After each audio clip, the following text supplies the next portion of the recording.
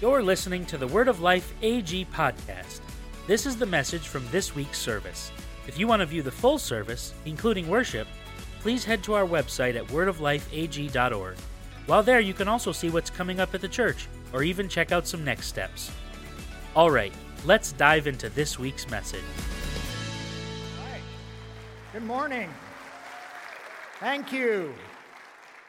Thank you for the hoots. I really appreciate it. It's good to be here in Baldwinsville. We will officially be here in Baldwinsville this coming Saturday when we move into our home. So we are very excited. It's been yes. If one person claps, everyone claps. Good. I've learned that. We've been in renovation since July, and we've been living in Cortland with Kathleen's sister. And I've been commuting into Syracuse to work at the rescue mission. But let me introduce my wife, Kathleen. We're both ordained ministers with the Assemblies of God. I'm an endorsed chaplain with the Assemblies of God and currently serve at the Syracuse Rescue Mission in the inner city of Syracuse. And it is a privilege to be serving in there. Yes. And I'm going to let you sit down. Is that okay? Yeah. All right. We'll see you later. All right. Awesome. Be careful. There you go. That's all right. The Syracuse Rescue Mission was established over 100 years ago. Our theme is we put love into action, and our values are food, clothing, shelter, and hope. There is a spiritual life department that consists of two of us, and they'll put that picture up for you of my boss, Chaplain Yulon Jones, who is the Chief Spiritual Life Officer. He's part of the leadership team, and myself, and we're usually pretty happy. But I will tell you that working at the rescue mission is a pretty intense thing. Sometimes we can get into stereotypes when it comes to homeless, but for every homeless story there is a unique story of a person and why they're homeless. There is one gentleman at the homeless mission who was homeless because his apartment burned down, and he had to come to the rescue mission emergency shelter and stay there until they could find another apartment for him to live in. Obviously, there's issues of drugs and addiction, and the reason people are homeless. Domestic violence is another reason people are homeless. And people come to the rescue mission looking for hope, many of them not knowing that they can find hope in Jesus Christ. And the difference between a pastor and a chaplain is a pastor has a congregation that they oversee. A chaplain has a group of people, no matter what their faith practice is, we're there to help them and to serve them. And that's what we do as chaplains. So we appreciate your prayers. There's a table set up out in the lobby. You're welcome to visit it. I'll be there after service. There are some ways that you can help that would be really significant, especially being part of my Assembly of God family. This is our church. And you may be going, who is this guy? Well, this is our church. This is where we're going to be a part of, but you'll probably never see me on a Sunday except when I'm preaching like this morning, because I usually work on Sundays. I usually help our senior chaplain lead our chapel service. I attend to the needs of our clients and our residents. And also on Wednesday nights, I'm on call at Upstate Medical University Emergency Department. And so you need to pray for me because as far as fellowship, which I love, and I love the local church. I pastored the local church as a lead pastor for 7.5 years, as an associate pastor and assistant pastor for a number of different years. And so I love the church. I love this church. And Kathleen and I love being a part of this church. And we got to know this church through Pastor Tom and Pastor Megan. It was kind of weird, though, coming here, having been a pastor, every time I heard someone go, Pastor Tom, my head would turn. So you can call me Tom or Chaplain Tom, just don't call me Pastor Tom, okay? Because one of us, probably the wrong person, will end up responding. I also want to say thank you to each and every one of you who takes seriously your generous financial support of the church, particularly that money that goes to the stream. Because I want to say hello to all of those who are watching on the stream right now. That's where I live. I live watching the stream of the service. Usually I watch it later on a Sunday afternoon, but that's how I get fed. And I so appreciate the fact that the stream is there. So if you ever wonder, is there anyone really watching? Well, I am. And we've got a number of folks that are watching, and it is so great to have you a part of the service this morning. So welcome, and God bless you. It's been interesting, our journey to Word of Life. I'm going to be very transparent and honest. No throwing stones at the preacher this morning, okay? Word of Life was not our first choice. But that's usually the way it works in the will of God. Usually the later choices is what God really wants. Because we knew a lot of the different pastors in Syracuse when God called us from Port Jervis, New York to Syracuse. And we thought, oh, we'll go to this church over here. Oh, we'll go to this church. Isn't that the way we deal with life and God's calling? It's like McDonald's. I'll pull up to the drive-in. I'll take this, that, not that. Oh, no, not a call to missions, God, okay? I'll take this and that. And not a call to pastor or ministry, God, but I'll take this and that. And that's how would say Kathleen and I were innocently approaching selecting a church. But when we found a house in Baldwinsville and we drove past Word of Life, we're thinking, we can't not at least try Word of Life. And from the moment we connected with Word of Life, we knew God was calling us to be a part of this church, to pour whatever gifts and who we are and our character into the life of this church and to serve our leaders and the church. And so here we are, grateful to be a part of it. And this morning, I want to talk to you about that calling because I believe there's a special purpose in this service today, and it's not a mistake that you're watching online. It's not a mistake that you're sitting here this morning because God has a call on your life. Every single one of us, God has a call on. And my scriptural text is from Matthew chapter 7, verses 13 and 14. Let me read it. I understand if I hold the pulpit this way, Pastor Tom told me there's a greater anointing, so let me just, All right, there we go. And I don't have a plaid shirt on. I told him I don't own a plaid shirt. I don't know what I'm going to do. Let me read. All right. Enter by the narrow gate, for the gate is wide and the way is easy that leads to destruction, and those who enter by it are many. For the gate is narrow and the way is hard that leads to life, and those who find it are few. Let's pray. Lord Jesus, we need your help this morning. We're calling upon you, Lord God, and I pray we have a mix of people here today. We have some that may not know you, some that may have just come to know you, some that may have known you a long time and are taking you for granted, some that are passionately pursuing your purpose for their lives. Whatever it is, Lord, we as a church body are called together to pursue you and to pursue your call. And so I ask you, God, to speak with clarity. Let the conviction and the anointing of your Holy Spirit guide and lead the words that I'm about to speak. And Lord, may we truly come away today saying that we've heard from you. In Jesus' name. And we all said, amen. The title of my message is The Squeeze is On. The Squeeze is On. Our theme this year as a church is continuing what Jesus started. We don't need to start something new. We just need to continue what Jesus started. And one of Jesus' most famous sayings is about the narrow gate. Now, I know some of you are thinking, oh man, this is going to be a hell and damnation message. I just need some encouragement this morning. Well, I'm taking a different direction coming to this text. Jesus taught about the narrow gate. He's addressing a mixed audience, most likely made up of people with various commitments to him, and he is challenging them to follow the right path.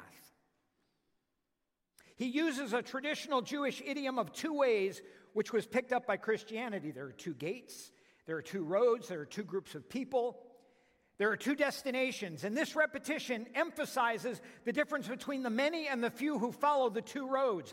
On the one hand, one gate is wide, and the path leading out behind it is broad. The metaphor meaning that this choice makes for an easy life, a life you want to go, a life that wants to go, the life with you and me in charge, the life without God, but has a terrible end. It's a life that's all about me and all that I want to do. The other gate is narrow, and the path extending out beyond it is difficult.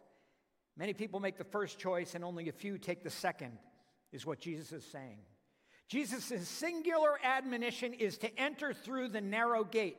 And that word, the original word for narrow, generally means to press upon, to crowd. It conveys this idea of narrow. Now, does Jesus mean to say that folks can only pass through this gate single file? Is that what it means to be narrow?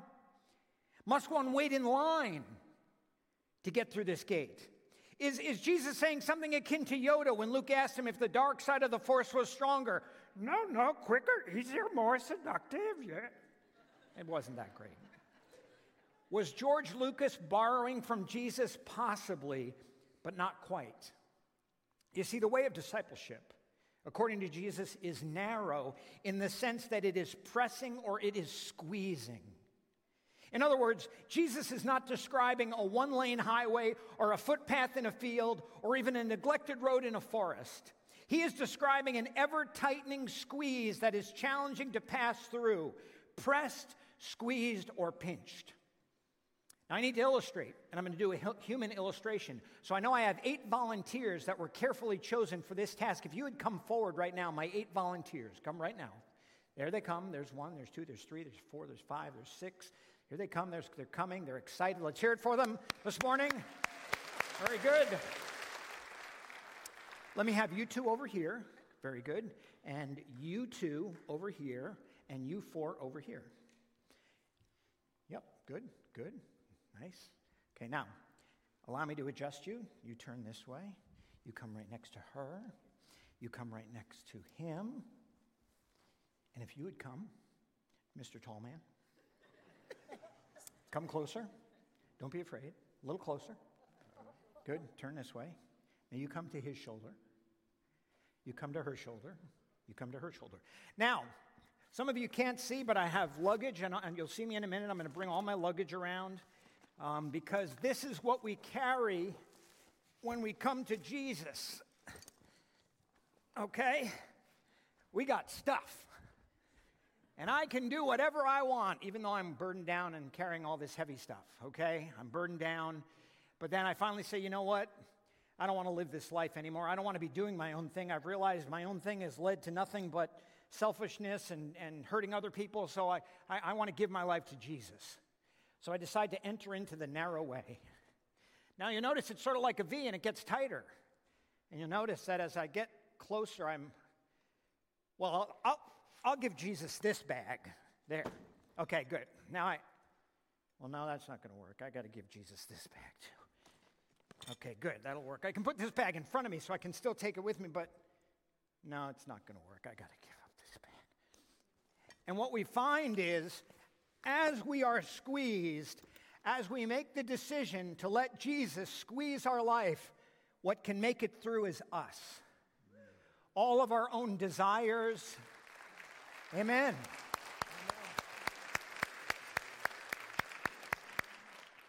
And this morning, God is calling us. He's calling us as a church. He's calling us as individuals to the narrow way, to be squeezed. Some of us have been being squeezed. We've been in a process, and it may be for decades, but we haven't yielded. We've kind of stopped maybe halfway. And we said, okay, I still want to carry some of these other things. But Jesus says, let it go. Let it go. Because I have a call on your life. And he knows the purpose and plan that he has for our lives. Narrow is the way, and few who find it. That's not a condemnation that, oh my goodness, all these people are going to be left out. It's, you got to be willing to be squeezed. You got to be willing to let go. Let's hear it for our 8 people. Thank you. You did a great job. Awesome. Awesome. Thank you. See, the power of the 2 ways is a metaphor. It emphasizes you must make a decision. You must decide between one of 2 options. And the difficulty is in our spiritual walk, sometimes we stop. Sometimes we level off. I'm 61 years old, so I can count myself now as pretty much kind of a senior. When we get older, we start leveling off. We start thinking about things that, listen, honestly, are important. Things like grandchildren and retirement, but it's not the most important. Jesus and his will and his calling are what's most important. And there is a calling that's going out among this people and those on our stream this morning to let God revive the calling in your heart and in your life. There is no third. There is no neutral position. It's one or the other. Anyone who says the narrow path is an easy path, that the Christian life does not have tribulation and pain, is preaching a false gospel and is clearly at odds with what Jesus says. But we can get distracted from the call. We can get distracted by television, by media, by the news. We can find our alignment with a political party rather than the gospel of Jesus Christ. I want to tell you something. The only thing that's going to transform this country is Jesus Christ. In the power of the Holy Spirit. He is not done with his church. When he comes and takes his church, he'll be done. Until that time comes, we are not to be sitting on our porches, rocking in chairs, waiting for him to come. We are to be about his purposes and his plan. The fact of the matter is that we're changed when we enter through the narrow gate. That's justification. The cross and the Christian life that extends out past that gate, sanctification, can be challenging. But Jesus wants us to be more like him while he's using us. He's working in us while he's working through us. I can tell you that my journey at the rescue mission has been a challenge, but not one where I feel defeated. There was the day when two people on the property, one was knifed and one was stoned. And I didn't see it happen, but I came out afterwards. And our CEO and our chief strategic officer were out with mops and buckets, mopping up the blood off the steps, entering into our food services area. And clients were coming up because it was dinner time, thinking this was the way to go. And something said to me, I need to go out. I need to go out there and help them. So I went out. And I just directed people around to the back where we were serving meals. It can at times be dangerous. But I feel at peace knowing I'm right where God wants me. And that's when you'll find peace. If you're looking for peace in any other way other than being right where God wants you, you will not find it. It is a false peace. Jesus' encouragement is that his disciples do not make this journey on their own. Jesus is with you. And God will make the journey possible. But still, it will be no relaxed trip. The way of life presses on those who take it, squeezes those who wish to pass through it.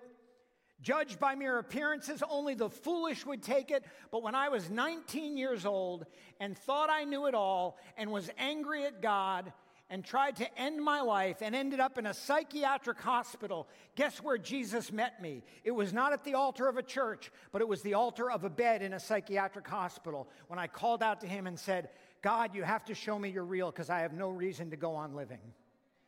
And in the middle of that depression and anxiety, God broke through and said two things to me. He said, you are lost because of all the decisions you've been making for your life. But I have a purpose for your life. And if you'll give your life to me, I'll change your life and do something with it. Some people, when they see someone standing up, amen. Some people, when they see a person standing up behind a podium, they think they were born that way.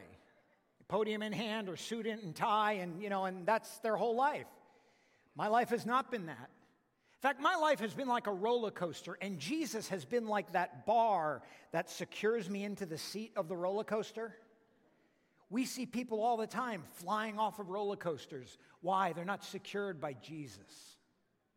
Jesus is the one who secures us in the ups and downs and the turns and the curves and the upside downs of life. It is no relaxed trip. But we who claim faith in Jesus follow him, and Jesus denied himself, took up his cross, and squeezed through the narrow gate. Simple, yes. Easy, no. Seek the narrow way. If it is described in the teaching of Scripture and looks to be impossible, then you've found the gate.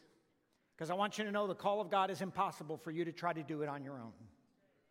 But with Jesus, all things are possible. You will only enter by placing faith in Jesus to make the impossible possible. This is the road to life. So how?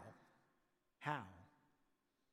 Well, Pastor Tom did an amazing series on our core values as a church. And one of those values is commit to stretch.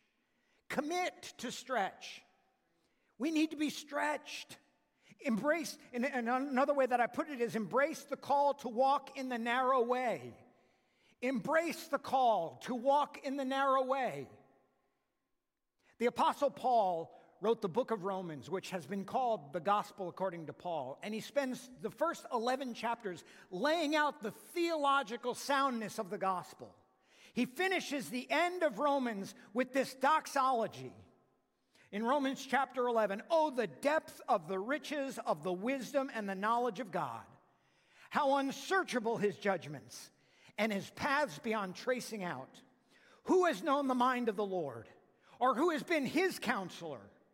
Who has ever given to God that God should repay him? For from him and through him and for him are all things. To him be the glory forever and ever. And everyone said, Amen. Therefore, that's how chapter 12 starts.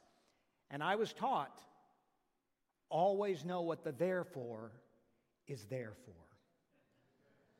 The therefore refers to the last 11 chapters of Romans. In light of all that I have just written to you, all that I have just told you about the amazing grace of God and his desire to save you and all that he has done and grafted us into the plan of salvation for the Jews and all of this, in light of all that, I urge you.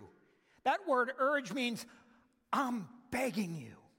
I am pleading with you, brothers and sisters, to offer your bodies as a living sacrifice. How do you do that? A living sacrifice. I mean, sacrifices are usually dead, right? Am I wrong? But to offer yourself as a living sacrifice, holy and pleasing to God. What does that mean? Does that mean I have to get it all right? Does that mean I have to be perfect? Does that mean I got to have all the scripture memorized? No, it just means you need to say, God, here I am. Here I am, God. Here's my life. With all the problems, all the mistakes, all the junk, here it is, God. Here it is. Offer your bodies as a living sacrifice, holy and pleasing to God, and this is your true and proper worship. Do not conform to the pattern of this world, but be transformed by the renewing of your mind. Then you will know what God's will is, his good and pleasing and perfect will. How many of us this morning would like to know the will of God for our lives? Can I see a show of hands? Just a few? No, more than that. Good. God wants you to know his will, but it means giving your life to him as a living sacrifice. Not conforming to the pattern of this world, but being transformed by renewing your mind, changing the way you think. You know, God called me to the rescue mission. I wasn't looking for it. We were up here. We wanted to buy a house. We realized that I couldn't buy a house unless we had proof of future income. So we were praying about, where am I going to work? What is Kathleen going to do? Kathleen started a coaching practice where she coaches ministers and missionaries, and that's not reliable income yet. So what are we going to do? So we were laying in the Red Roof. We were laying in the bed, and I was just checking Indeed when I got an email. Oh, Indeed. Okay, let me go to Indeed. Great. Associate Chaplain Rescue Mission. I don't want to do that. But I knew. How many of us have ever been there? God showing us something, I don't want to do that, God. The very thing you don't want to do may be the very thing God's calling you to. And God called me to the rescue mission. And I went to the interview, not confident in myself, but just realizing that this is what God had. This is what God had. And I got the position. And I'm learning so much. That's the thing. As long as you put yourself in a posture of learning, you can do anything God has called you to. Just be a learner. Don't try to be an expert. Just be a learner. I want to say something especially to my brothers and sisters who are over 60 years of age. God will use you no matter your age. And sometimes we can check out. We'll leave it to the young people. Even in our movement, the Assemblies of God, there's a tremendous emphasis on encouraging younger ministers, and I get it. Believe me, I want our young people to move into the calling of God, and they're having conferences across the United States and all that kind of stuff. Well, I think they should start a Caleb conference movement. See, those of you that may not be familiar with this guy, Caleb was one of 2 of 12 that went to check out the Promised Land.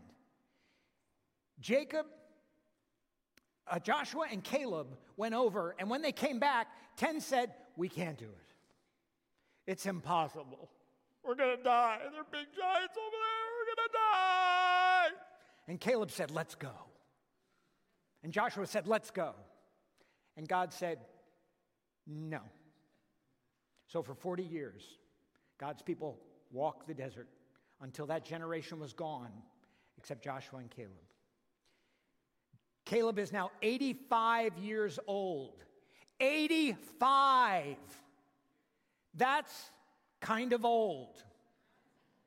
Listen what the scripture says about Caleb. This is what Caleb says. Now then, just as the Lord promised, he kept me alive for 45 years since the time he said to Moses, while Israel moved out about in the wilderness. So here I am today, 85 years old. I am still as strong today as the day Moses sent me out. I'm just as vigorous to go out to battle now as I was then. Now give me that hill. You don't have to take it for me. You just say you can have it, Caleb, and I will take the hill. 85 years old. I had surgery 2 years ago. I lost 75 pounds. That was the purpose of the surgery, was to lose weight and to live healthier.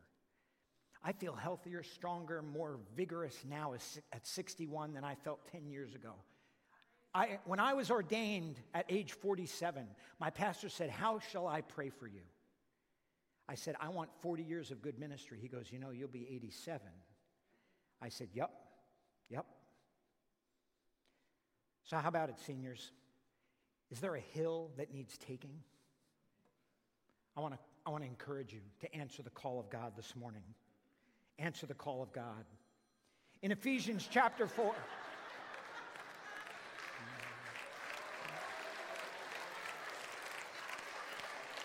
Amen. Now's a good time to answer the call. It's good. Amen. That was good. That's awesome. God is faithful. In Ephesians chapter 4, it says, "So Christ himself gave the apostles, the prophets, the evangelists, the pastors, and teachers to equip his people for work of service so that the body of Christ can be built up until we all reach unity in the faith and in the knowledge of the Son of God and become mature, attaining to the whole measure of the fullness of God." The Holy Spirit didn't give those gifts. Christ gave. Christ gave Pastor Tom and Pastor Megan and Pastor Lisa and Pastor Annie and all the pastors. Jesus gave those to this church so we can become mature, attaining the fullness and do the works of service that God has, but attain the character of Jesus Christ. God has a calling on your life. Every single one of you. You can deny it, you can ignore it, you can pretend it's not there, you can say I'm too old, you can say I'm too young, you can say I'm too this, you can say I'm too that. But this morning I am here to declare to you, God has a calling on your life. Psalm 139:16 says, "Your eyes saw my unformed body. All the days ordained for me were written in your book before one of them came to be." God knows the plan that he has for your life. A plan to prosper you, give you a hope and a future. You know those verses in Jeremiah 29 were sent by email to the prophet Jeremiah to give to the people of God? Right before that verse, he said, tell them they're going to be there for a while. Tell them they're going to be there for 70 years in captivity. Tell them to grow gardens and have families. But there is going to come a day where I'm going to bring you home. For I know the plans that I have for you, says the Lord. So God knows. The struggle you may be going through now may be preparation for the calling that he has for you. Because you are his masterpiece. You are his masterpiece. You don't even, Mona Lisa can't even compare to you. Michelangelo's David, chump change compared to you. You are his masterpiece. Ephesians 2:8-10 says, "For it is by grace you have been saved through faith, and this is not from yourselves, it is a gift of God, not by works, so that no one can boast. For we are God's handiwork, created in Christ Jesus to do good works, which God prepared in advance for us to do." You didn't save yourself. You didn't do any of it. It's by grace you are saved. Because if I could go to church enough times and say, well, I go to church pretty regularly, I'm pretty faithful, I tithe and everything, I should be saved. No. You are saved because of the grace of Jesus Christ. It says in Ephesians, I love verse 10 in the New Living Translation, where in the NIV it says, you are God's handiwork. It says, for we are God's masterpiece. When's the last time you looked in the mirror and rather than putting yourself down said, I am God's masterpiece? When have you rejected the lies and embraced the fact that you are God's masterpiece? He has created us anew in Christ Jesus so that we can do the good things he planned for us long ago. My last point is live for God and obey his calling on your life. In other words, as one of our core values states, as Word of Life Assembly of God, live on mission. Live on mission. You'll notice our prayer team is starting to come forward. That's because we're going to have a special time of response this morning. We're going to have a special time of response to the call of God. And I'll explain that in a minute, but let me read Philippians chapter 2, verses 12 and 13. Dear friends, you always followed my instructions when I was with you, and now that I am away, it is even more important. Work hard to show the results of your salvation, obeying God with deep reverence and fear. For God is working in you, giving you the desire and power to do what pleases him. The Message translation says, what I'm getting at, friends, is that you should simply keep on doing what you've done from the beginning. When I was living among you, you lived in responsive obedience. Can we live in responsive obedience to Jesus Christ? Now that I'm separated from you, keep it up. Better yet, redouble your efforts. There's a call going out this morning to redouble our efforts in the joy of the Lord, to answer the call in obedience to God. 61 years old, white guy working at an inner city rescue mission. If that isn't God, I don't know what is. But I say to you, redouble your efforts. Be energetic in your life of salvation, reverent and sensitive before God. That energy is God's energy, and energy deep within you. God himself willing and working at what will give him the most pleasure. There's a gate that's open this morning, and that gate is narrow. It's a squeezing gate. And God is inviting you in it this morning. These passages, and many like them, show that God doesn't just love you, he also calls you. If your heart has started beating faster this morning, perhaps God is reminding you of the call that he has on your life. Maybe you just kind of slide in and slide out each Sunday. God says, don't, stay. Be a part of the community. Be a part of the family. Let's reach Baldwinsville and Syracuse together. And maybe, even maybe, there's someone in here that's called to go across the pond, to reach Europe or Africa or Asia or Australia. And you say, how could I possibly do it? I don't know, but God, all of the resources are available at his hand. All you have to do is say yes, because you are unique. Your calling is unique. And what God has in store for you will fit you like no one else. You get to spend the rest of your life walking and talking with Jesus, learning who he is, who you are, and how to fit into God's plan for this world. God has a specific future in mind for you to fulfill, but you don't have to have all the answers now. It's the journey of a lifetime to explore exactly what your calling is. What if Luke said, I want to stay in New York City. I want to work with all the musical celebrities. God can use me there. I could be a witness there. But God called him to Baldwinsville.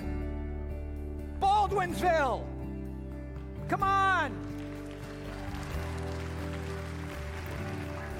To paraphrase the scripture, Baldwinsville, can anything good come from Baldwinsville?